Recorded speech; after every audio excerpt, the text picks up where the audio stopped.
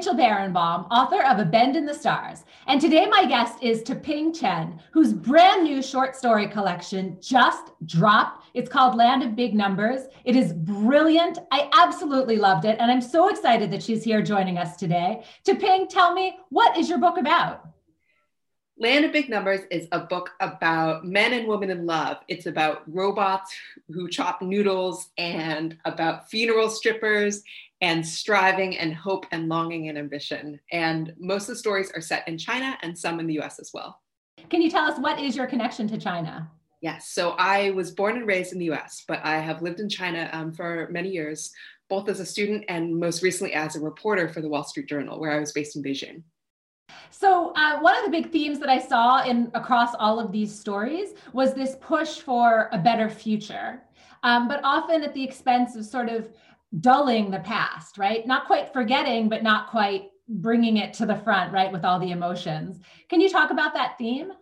Yeah, so it was something that I wanted to evoke in different ways.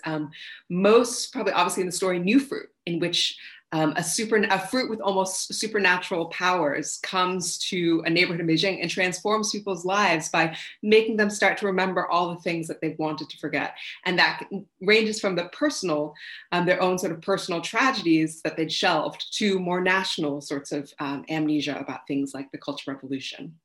The story was inspired by the neighborhood where I lived in Beijing. And it was a neighborhood that I loved, this traditional old hutong, where all the street vendors would come and sell these amazingly, meltingly delicious nectarines, which were so delicious that they inspired in many ways the stories. It was not much of a leap to impart them with more magical properties. And it in many ways was a tribute to this neighborhood where I live, but also the story is a broader metaphor, of course, for China, a nation, and some of its recent history. Where so many events have been subject to so much mass forgetting.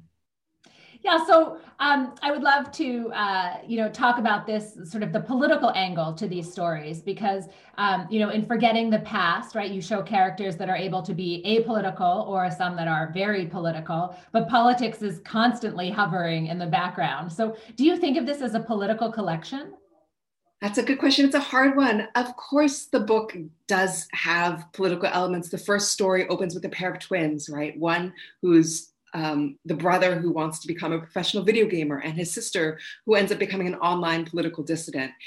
So politics is absolutely woven with it through the collection. But in many ways, for me, what I found more fascinating in my time in China, and what comes through in this collection too, is just the many ways that people are making a living in the cracks of the system and finding their own ways to be creative and build their own futures and identities in ways that, again, are of course, of the system, but also finding ways around it. So I'm so glad you brought up that very first story. Lulu was originally published in the New Yorker. And for me, it was one of the most resonant. I don't know, it stuck with me the longest. And particular because you have these twins, boy, girl, and they both have these online presences, right? And one is a gamer. And so his online presence is through gaming, and the other is political. She's trying to fight the system and change the system. But what a juxtaposition, right? In the two. Could you talk about that and how you came up with that idea and what you wanted it to say? Yeah. Well, I think in so many ways, the internet is, you can interact with it in so many ways. And in China, it, of course, is a vehicle for a limited degree of political expression, one that is subject very much to censorship, as the sister finds in the story. But of course, it also is a huge source of community and identity and entertainment. And that's another theme that comes through the book, is just the juxtaposition of these two worlds, right? In which you can live in a society like China, where as a consumer, you have so many options, and it's possible to very much spend your life chasing certain ambitions and to be preoccupied with certain material goods, and to never really have to interact with some of the darker sides of life there. And what we see in those two twins is one, of course, using the internet very much to channel his own personal ambitions, and the other one hoping to use it as a political vehicle. And there was just something about that duality that has always fascinated me about the internet, its ability in some ways, for how it enables us to lose ourselves, and in other ways, the promise of it too, though it doesn't always go fulfilled. I just loved it. So another one of the big themes in all of these stories was, I thought, the question, the meta question of what do we question, right? And in one of these stories, I don't want to give too much away, but in one of these stories, there's a subway experience in which the riders are stuck in the tunnels down, in the subway for a long time because, they can only exit through other tunnels and those other exits are closed. But there's an absurdity to that, right? And almost Kafka-esque, like, do you just go back through the other tunnel? Like, what do you question? Can you talk about that? Yeah. So the characters in the book, of course, are grappling with all kinds of questions. I mean, some of the ones about what do you question, they could be relationships, people that you love. I'm thinking of one story where we meet a character who's traveling through the Grand Canyon with her longtime lover and finds a lipstick in his car and is trying to talk herself out of what, it's not her lipstick, and she's trying to talk herself out of what she knows it means. And so there are personal ways that this is evoked in the book, but also, as you mentioned with the story, Gubeko Spirit, in which we see these subway commuters get trapped underground actually for months for this absurd bureaucratic reason, and the government denying them permission to leave. And in some ways, that story is a question about what it means to be comfortable and to really survive, and not just survive, but thrive, even in incredibly difficult circumstances, right?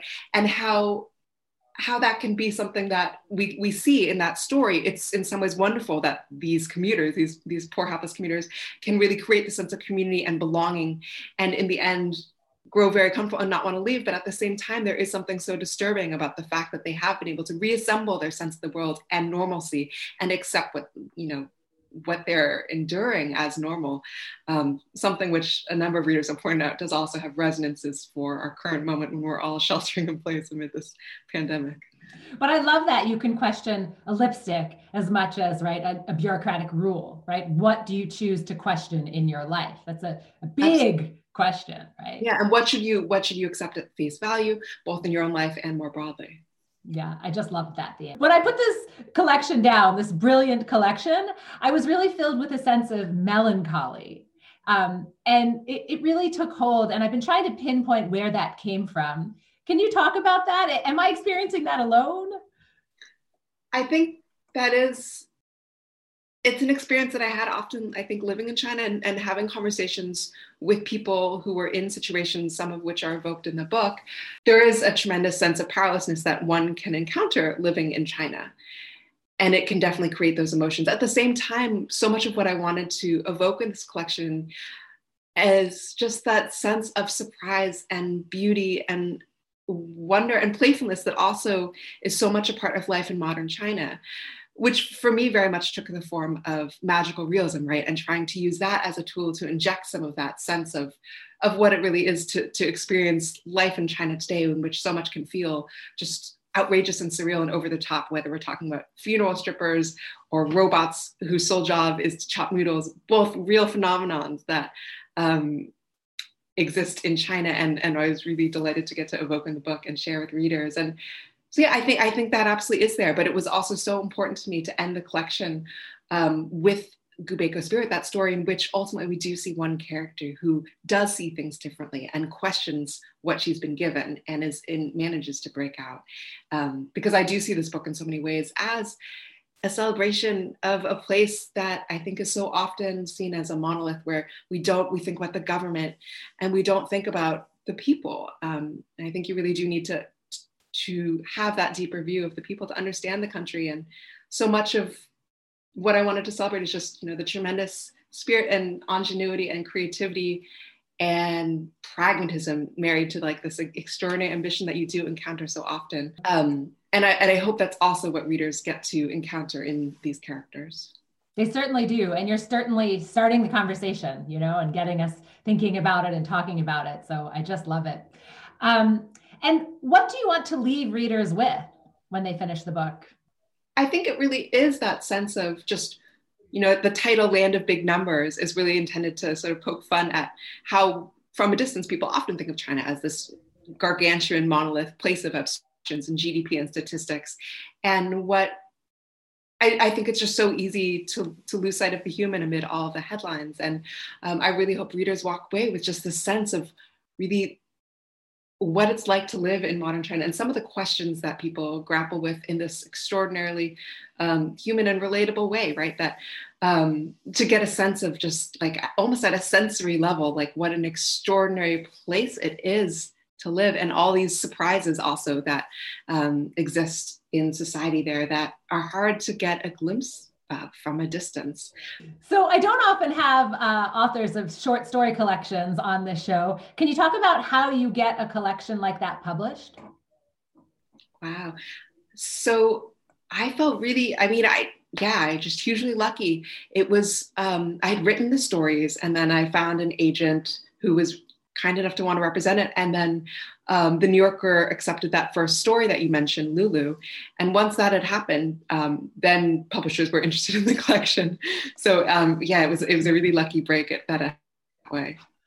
Lucky break or well-deserved, because it's a brilliant story. But the point is that you can publish a short story collection and separately publish the stories themselves, right? Yes. Yeah. And actually the way that happened was the stories had all been written, but before my agent wanted to try and get publisher interest in the collection, she was saying, look, we have to try and place some of these somewhere because you've never been published. I hadn't been submitting to places. And so she was just like, in order to be taken seriously, like, let's try and get you in some literary place. And so, yeah, I think you certainly can, and it's helpful if you have been published. I love that. In some literary place, we'll just throw it in the New Yorker. Just toss it in there. What kind of advice do you have for aspiring short story writers out there?